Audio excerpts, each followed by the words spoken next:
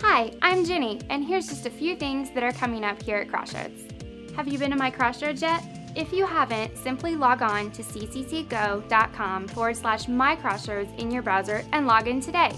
This website allows for you to give your weekly offering online, register for events, see the church calendar, and interact with any groups you're a part of. So what are you waiting for? Go to My Crossroads today and get started. It's still summer, but we're getting ready for our fall kickoffs this year. There are a lot of changes that are happening, and we don't want you to miss out. Grade promotions will start the weekend of August 13th and 14th, so if your child is going from 8th grade to 9th grade, they will be able to be a part of high school services and events starting on August 13th and 14th. Middle school services are also going to change.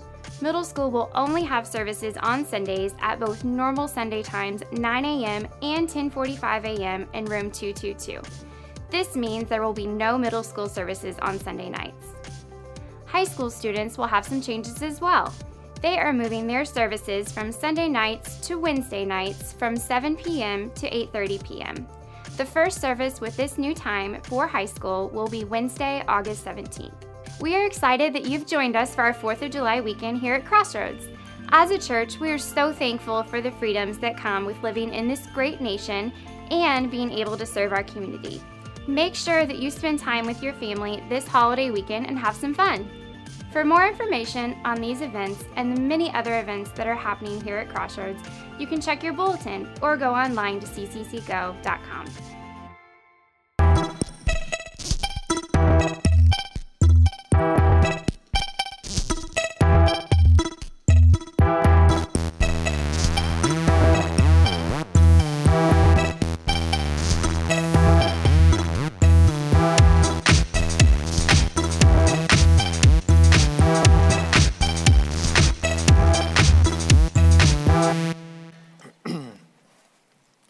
Well, happy 4th of July weekend. I personally want to thank those of you that live in my neighborhood who drank way too much last night and were shooting off fireworks till about 3 a.m.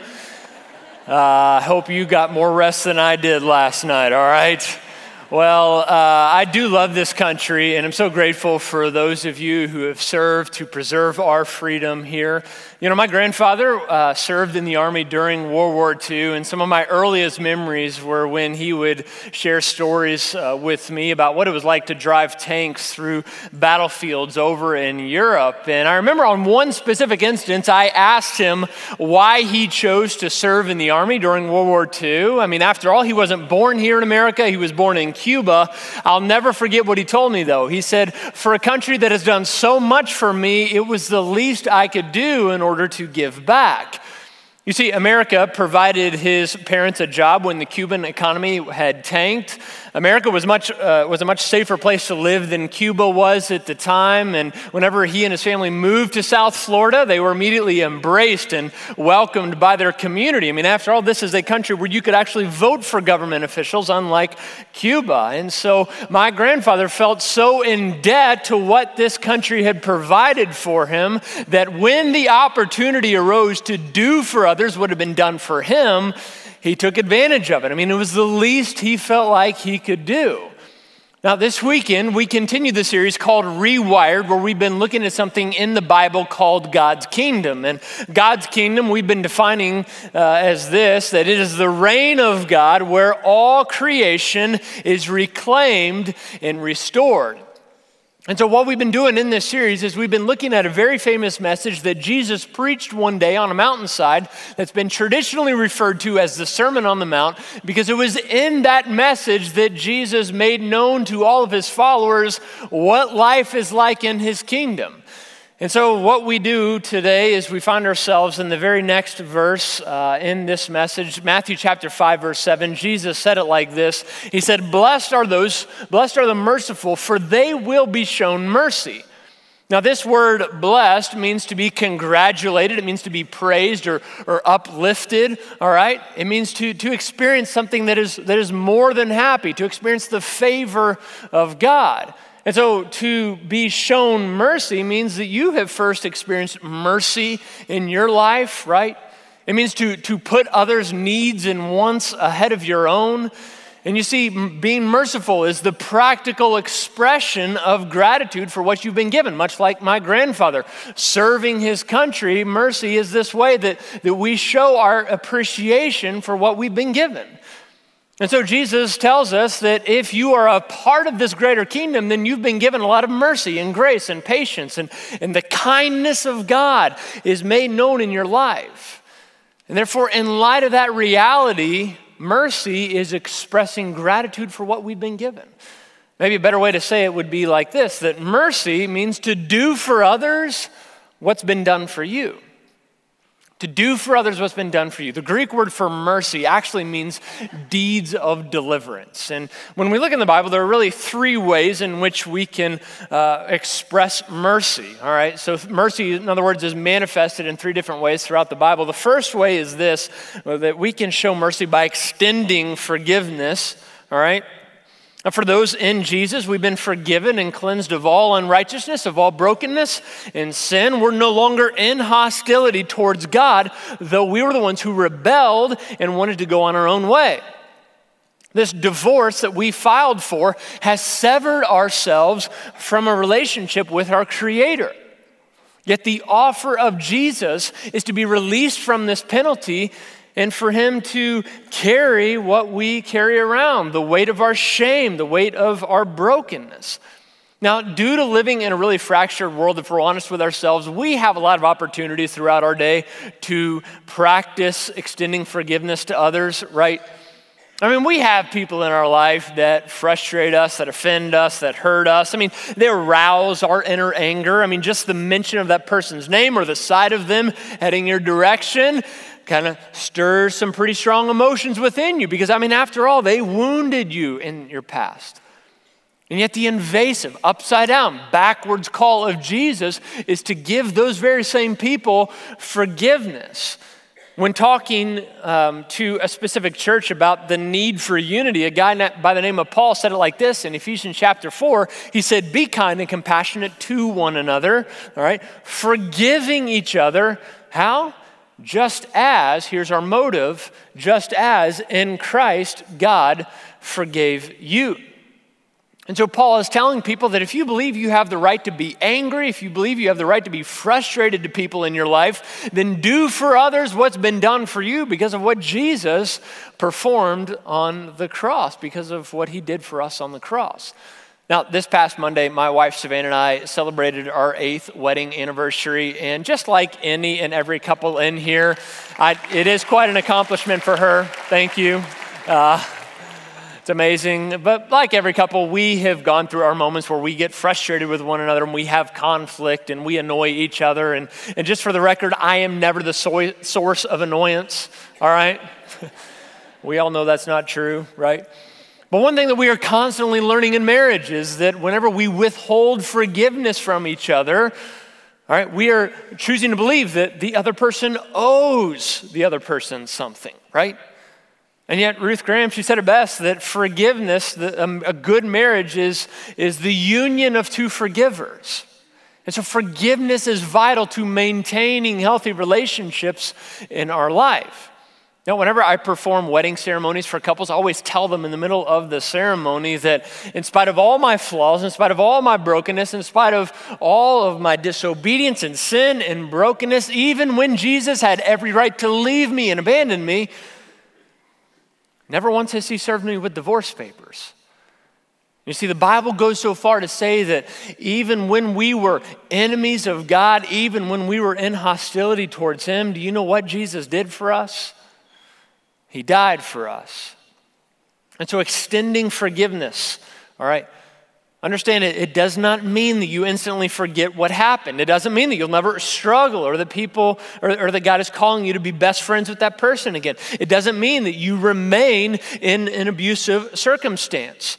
No, extending forgiveness is about you being released from your bondage to bitterness and that you no longer make that person pay for what they did. You're choosing to believe that God is going to enact justice upon that person for what they did. I realize this is a process, right? Forgiveness doesn't happen overnight. But you see, doing for others what's been done for you allows you to see how much we've been given through Christ. Now, the second way in which we can show mercy is this, by pursuing compassion. Pursuing compassion. Now, compassion is an action that we take, all right? And so regardless of how we feel, compassion is about pursuing wholeness and restoration for people who are in the midst of brokenness and pain and darkness. Now, this form of mercy is about running towards, not away from, the messiness of this world. It's how Jesus lived. You see, people did whatever they could just to be near Jesus. One time he was teaching in a really crowded home, and there were a couple of guys who wanted their crippled friend to know and experience Jesus. And so what they did was they cut a hole in the roof of the home just so their friend could be introduced to Jesus. I mean, people were just drawn to him like that. Whenever Christ would try to get away and have solitude by himself, the Bible says that at different moments the crowds would find him because they were seeking him. Now, what's interesting is that Jesus has called and empowered each of his followers, his church, to pursue that same kind of compassion. You see, Jesus has healed us of a disease called sin. He has delivered us from the bondage of slavery. And so acts of compassion illustrate just what Jesus provides. Sometime during the 4th century, a church leader by the name of Gregory of Nyssa preached a sermon on the need for Christians to pursue compassion. I want you to take a look at an excerpt of the message that he preached that day. He said it like this: "Ill people have been made in the image of God in the same way you and I have, and perhaps preserve that image better than we. Let us take care of Christ while there is still time," he said. "Let us minister to Christ's needs. Let us give Christ nourishment. Let us show Christ honor," Gregory said. Now, that message in itself inspired followers of Jesus to start and establish little institutions that we now know of today as hospitals. You see, the church at the time made a decree that wherever a cathedral was built, they took this so seriously, that wherever church buildings were constructed, that there must also be a hospital nearby. Why? To care for the sick people. Sociologist Rodney Stark argued that one of the primary reasons for the spread of Jesus' movement throughout the globe was because his followers responded to sick people in a very compassionate way. But you see, pursuing compassion isn't just about caring for people's health. You see, life in God's kingdom is about running towards restoration in all the broken areas of society. And I got to tell you, we love hearing about how so many of you are serving with your small group at the Evansville Rescue Mission. So many of you are using your gift of building to reconstruct rundown homes in our community through Community One. A few of you have served needy children in Haiti through Sunlight Ministries. I loved how many of you have chosen to adopt children. Some of you have chosen to serve in prison ministries across the state of Indiana. I love hearing about how you guys came together in 2005 to repair homes, chop up limbs, clear streets and neighborhoods when the tornado ravaged through our community. You see, that's what it means to show compassion. But you see, as a church, compassion isn't just about doing good deeds. You see, it's doing for people what's been done for us in a very visible way. Pursuing compassion is about bringing wholeness and restoration to this lost and broken world. Now, Jesus takes this so seriously that he foretells of a time at the end of time when he will tell his followers, his citizens in his kingdom that have practiced compassion well, here's what he's going to say to us. He's going to say, "Come, you who are blessed by my Father, take your inheritance, the kingdom prepared for you since the creation of the world. For I was hungry," he said, "and you gave me something to eat. I was thirsty and you gave me something to drink. I was a stranger and you invited me in. I needed clothes and you clothed me. I was sick and you looked after me. I was in prison." And what did we do? We came to visit him. You see, Jesus takes this so seriously that he's saying, hey, look, when you show compassion to broken, needy people, you're really doing it for him.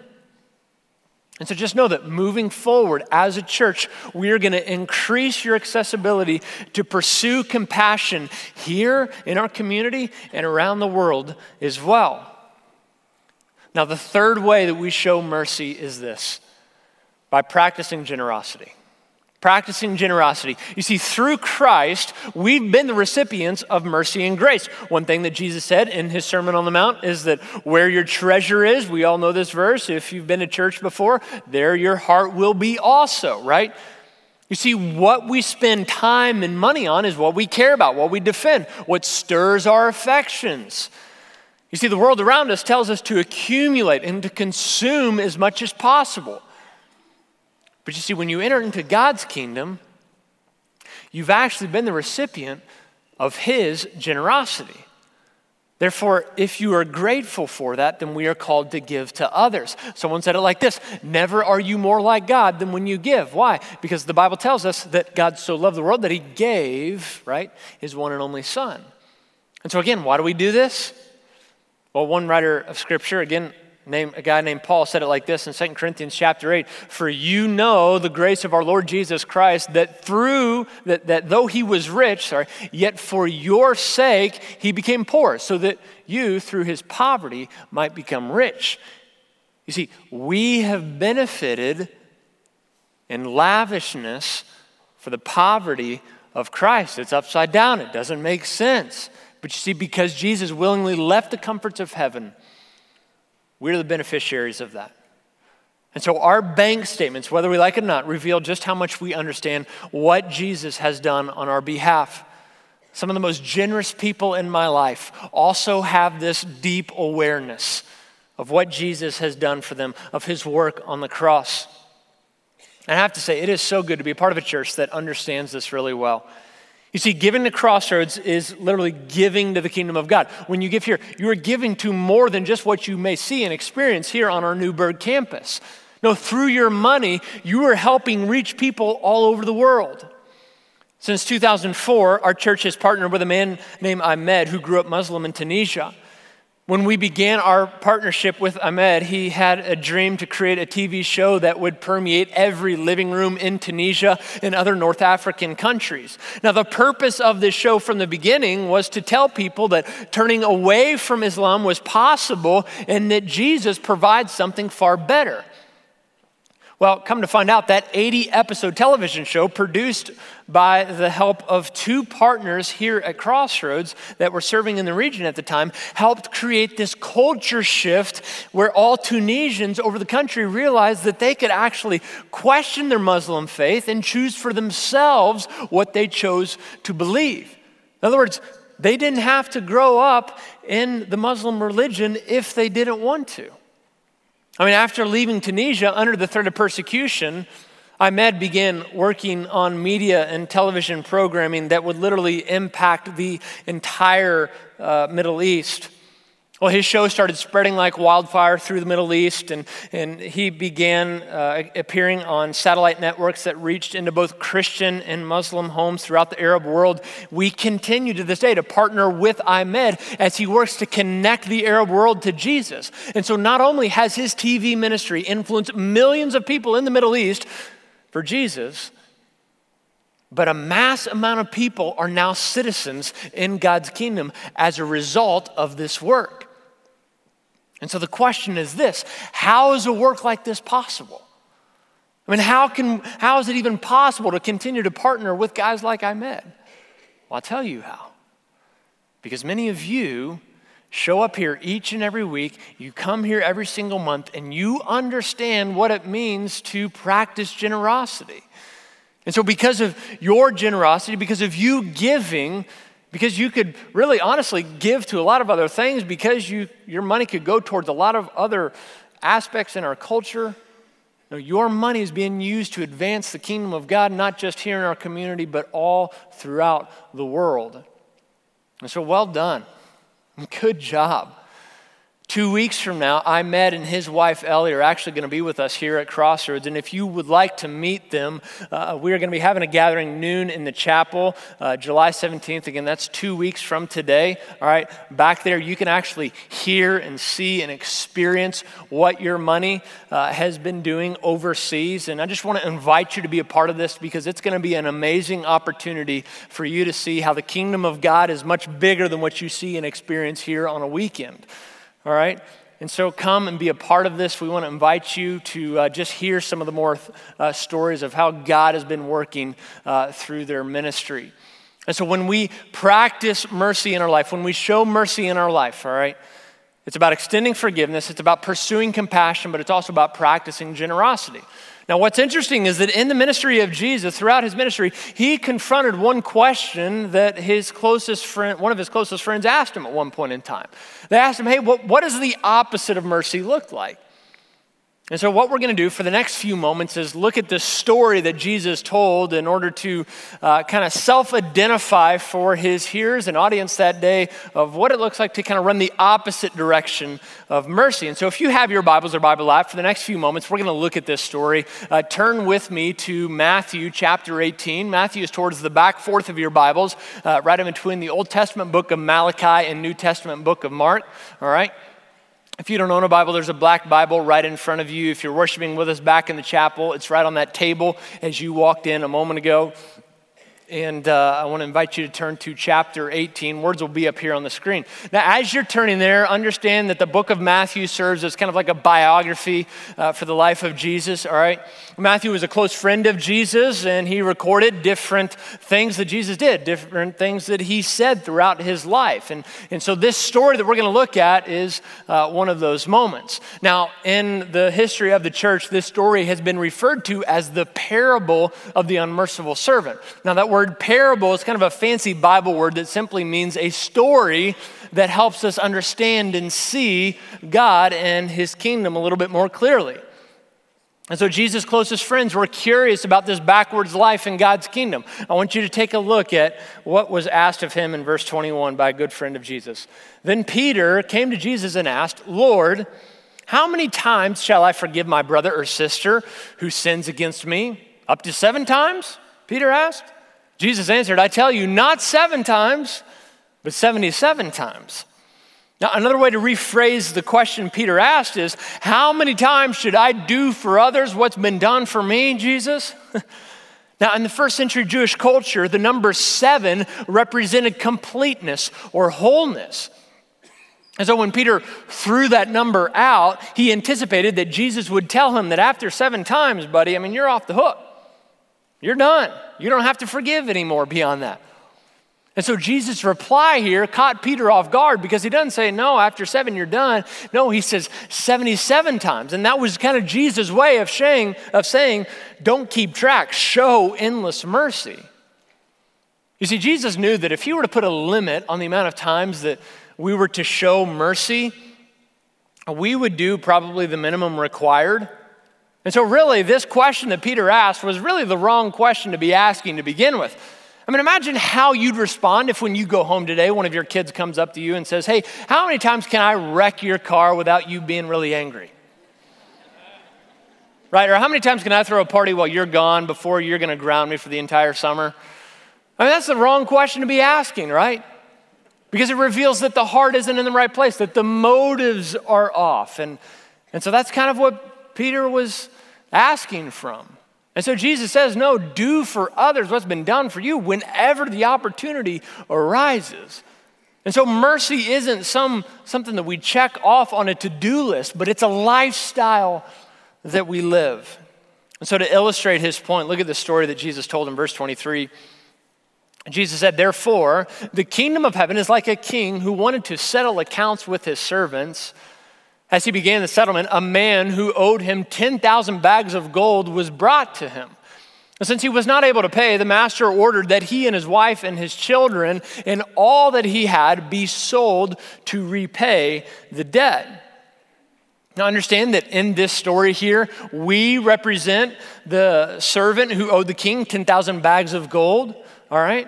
This was an enormous debt in which today's equivalence would be as high as $1 trillion. Here's the point that Jesus is getting at. Don't miss it.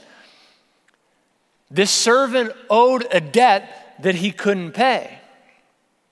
And so the king ordered that he be sold into slavery. This was a very common and accepted practice back then, but I want you to notice that it wasn't just the man who was going to have to pay for his wrongdoing. No, his family was going to be sold into slavery as well. And you see, oftentimes when we mess up, It's the people that we love most, the people that are closest to us, that end up having to live with the consequences, right? Isn't that some of our stories? Look at what happens next in verse 26. At this, the servant fell on his knees before him. "Be patient with me," he begged, "and I will pay back everything." The servant's master took pity on him, canceled the debt, and let him go. Now, there was nothing that this servant could do to dig himself out of this large deficit. Yet here we see that he did the very thing many of us do whenever we become aware of our sin and brokenness. He tried to fix it himself. He tried to be a part of the solution. Now, whether you're a follower of Jesus or not, you don't need me to stand up here and tell you how broken and off and even sinful you are. I mean, we all intrinsically know that something isn't right within each of us. And so what a lot of us do when we become aware of this sin issue is we try to kind of work it off ourselves, right? About a year ago, a friend of mine showed up here on a Sunday morning. He's an atheist, and I was a little bit surprised to see him here, but I was really glad that he was here. But I could tell when he walked in this room that he was upset about something.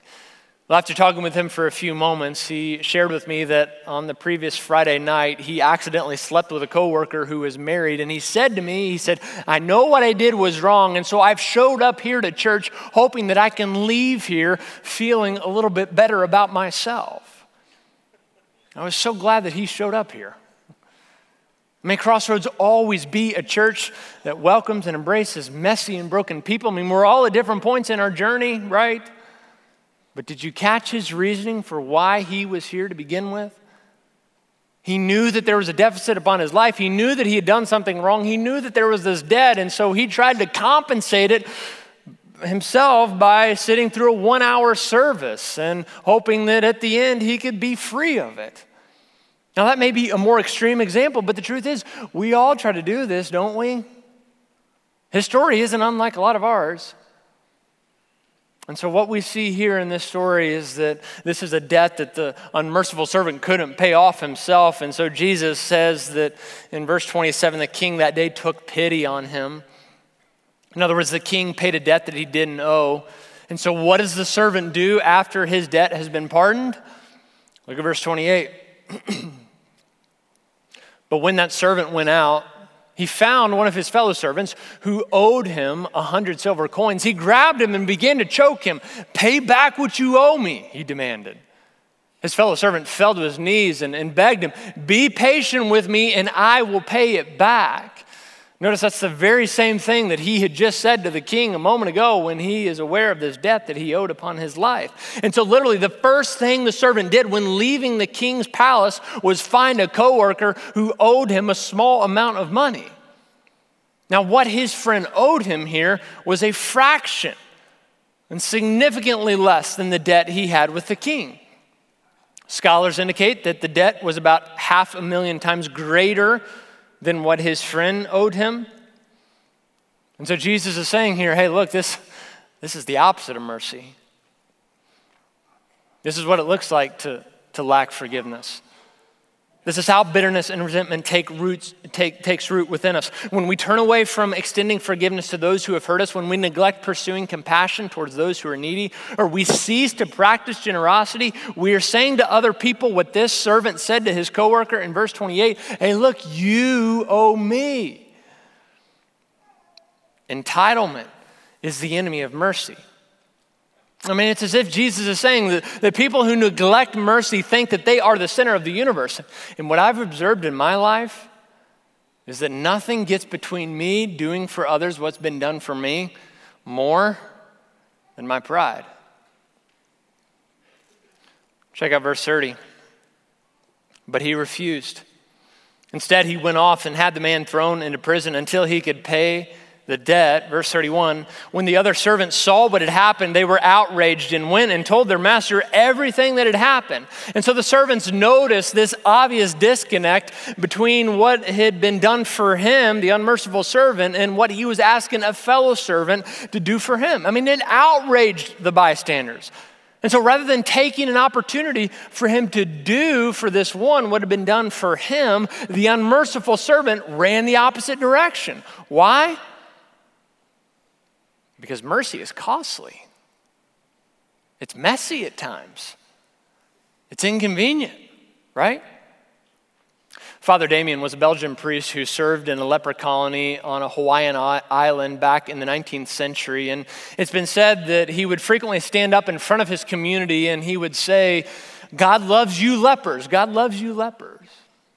He said that every single week until one week he stood up and he said, "God loves us lepers." See, Father Damien later died from leprosy. Now, why would he do that? You see, he knew what had been done for him through Jesus, therefore it was the least he could do to go out and do for others in a very physical way. You see, he knew the price of his sin, yet he was constantly aware of what Jesus had done on his behalf. Verse 32, look at this. Then the master called the servant in. "You wicked servant," he said, "I canceled all that debt of yours because you begged me to. Shouldn't you have had mercy on your fellow servant just as I had on you?" In anger, his master handed him over to the jailers to be tortured until he should pay back all that he owed, which was impossible. "This is how my heavenly Father will treat each of you," Jesus says, "unless you forgive, unless you show mercy towards your brother or sister from the heart." And so Jesus challenged the people hearing him that day that his kingdom is about personally experiencing limitless grace and mercy and kindness and forgiveness. But this is an obstacle for some, though, because what's been received must also be given towards others. It's a call to responsibility, really. But what if it's the way of freedom? I mean, what if this is just a better way for us to live? I mean, my experience has been that a lot of weight is released when we get to a place of giving to others rather than always expecting for other people to give to us. What if the best way to experience grace is for people is to not only always expect people to give it to you, but for you to give it to others? And so we've all walked in here today and we're all broken, we're all imperfect, we all have flaws. Every one of us has a massive debt upon our life that we can't pay ourselves. Francis Fenelon was a royal tutor to the former king of France, and when trying to explain to the king, who literally had it all, who had the world at his disposal, what it was like to stand before a holy God, a holy king, he said it was just tough. I mean, how do you explain to someone before him who's been disillusioned by so much wealth and so much of what he had accumulated? And so this is how he said it to the king that day. He said, "It would be well from the beginning to picture yourself as a poor, naked, miserable wretch, perishing of hunger, who knows but one man of whom he can ask or hope for help. Or as a sick person," he said, "covered with sores and ready to die, unless some pitiful physician will take him in hand and heal him." He went on to say this to the king, "Your soul is infinitely more sin-sick than that sore-stricken patient, and God alone can heal you." You see, it's really tough for us to see beyond the illusions that this world has to offer. But before our King, we are desperate. Before our King, we are hungry, we are thirsty. I mean, the payment that we owe is not something that we can pay. We can't afford it. But you see, in his grace and mercy, the King has stepped forward and has offered to pay our debt, not because of what we've done, but all because of what Jesus did for us on the cross. He offers forgiveness in the face of offense. He offers clothing in the face of our nakedness. He gives us riches in our poverty. You see, that's what's been done for us. And so I'm only talking to those of us in here who have accepted that offer. If you have received this offer by leaning your life upon what Jesus has done for you, then I just want to leave you with one question today, and it's this. In what ways do you disconnect what you give from what you've received? In what ways do you disconnect what you give from what you've received? Now, some things may be serious for us, and there may be some other areas of our life that aren't so serious, right? I mean, never is my disconnect revealed more than when I'm driving down the Lloyd in the fast lane and one of you is driving like 15 miles an hour, right? Or when I'm watching my favorite college basketball team and the ref makes a poor call against my team. I mean, I think I'm a patient and understanding person until I am put in those scenarios. You know what I'm saying? But then my disconnect is revealed in more serious ways. My disconnect can be seen in the way that I raise my voice to my children whenever they don't obey me the first time that I ask them to do something. My disconnect is revealed whenever bitterness or resentment is building up within me and I believe that somebody owes me something just because of a comment they directed towards me. Or never is my disconnect revealed more than when I want to consume more and more money and collect rather than giving to somebody in my path who I know has a need. And so what does this look like for you? I mean, if mercy is all about doing for others what's been done for you, then what parts of your life reveal your forgetfulness over the debt that Jesus has paid on your behalf? And you see, when the parts of us that show our disconnect is exposed, rather than responding out of guilt by trying harder, doing more, being more determined the next time, maybe the answer for us in here is to remember what Jesus has done on our behalf.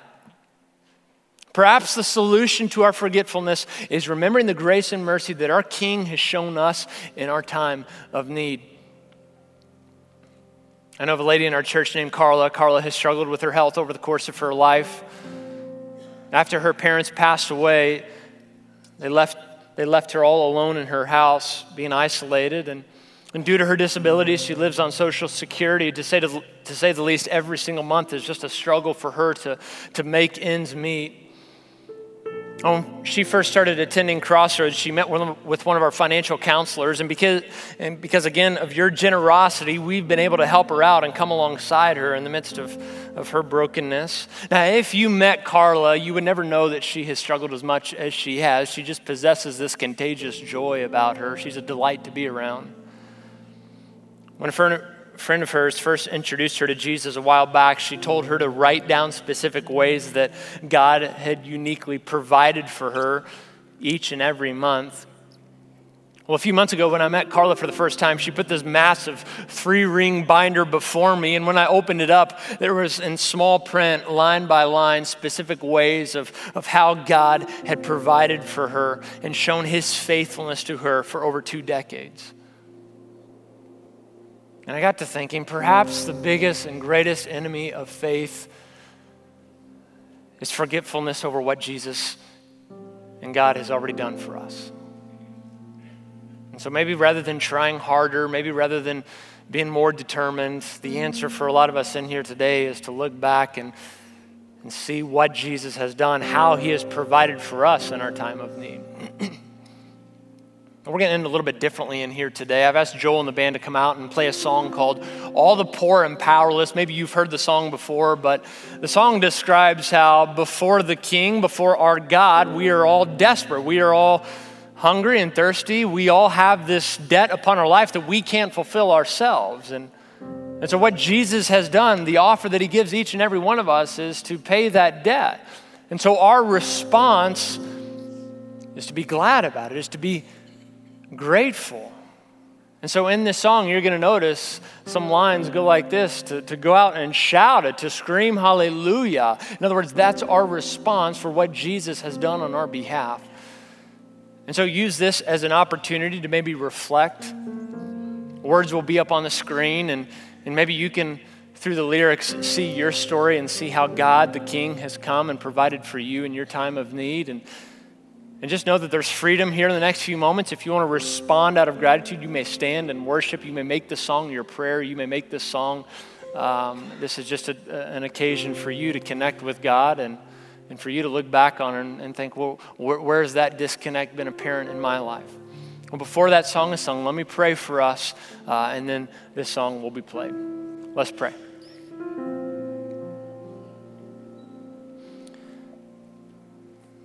God, I thank you for what you've done, not just for me, but for everybody in this room, whether those of us have walked in here receiving what you've offered or not. The truth is that your word tells us time and time again that even when we were in hostility towards you, even when we were your enemies, even when we were the ones who filed for divorce, you were the one who reconciled that relationship with us. And so, God, you've given us a lot of grace and mercy. You've helped us in our time of need, and you're going to continue to do so because that's what it means to be a part of your kingdom. But God, that also means that we have a responsibility and an obligation. And so, Lord, would you just help us to see more clearly how we are all poor and powerless and desperate and thirsty, that apart from you, Jesus, the King, we would be nothing. And so may our lives reflect, Lord, what it is that you have provided for us. It's in Jesus' name that we pray. Amen.